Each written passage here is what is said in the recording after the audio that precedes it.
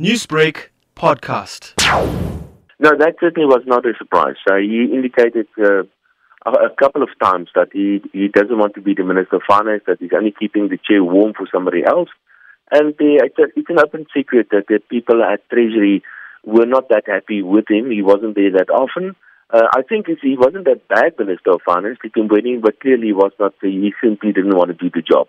He was probably at the time the best person for the job, but that somebody he simply wanted to get out, and I guess he wanted to go back to his farm and keep on farming and keep on cooking. Was there any immediate reaction by markets to his departure? Yes, I did see a slight weakness of the currency. The rand weakened about 15 cents or so against the US dollar. I don't think it's necessarily because of the departure of Tito Mboweni.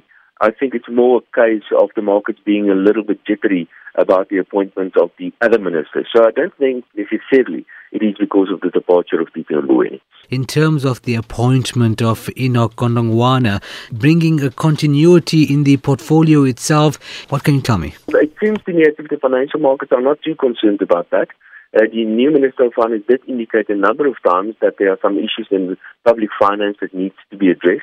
And these issues were pretty much in line with what Tito Mboweni pointed out as issues on the fiscal accounts.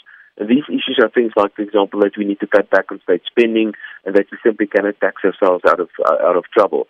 I think the slight weakness in the currency cannot necessarily be ascribed to the appointment of the new Minister of Finance. Newsbreak, Lotus FM, powered by SABC News.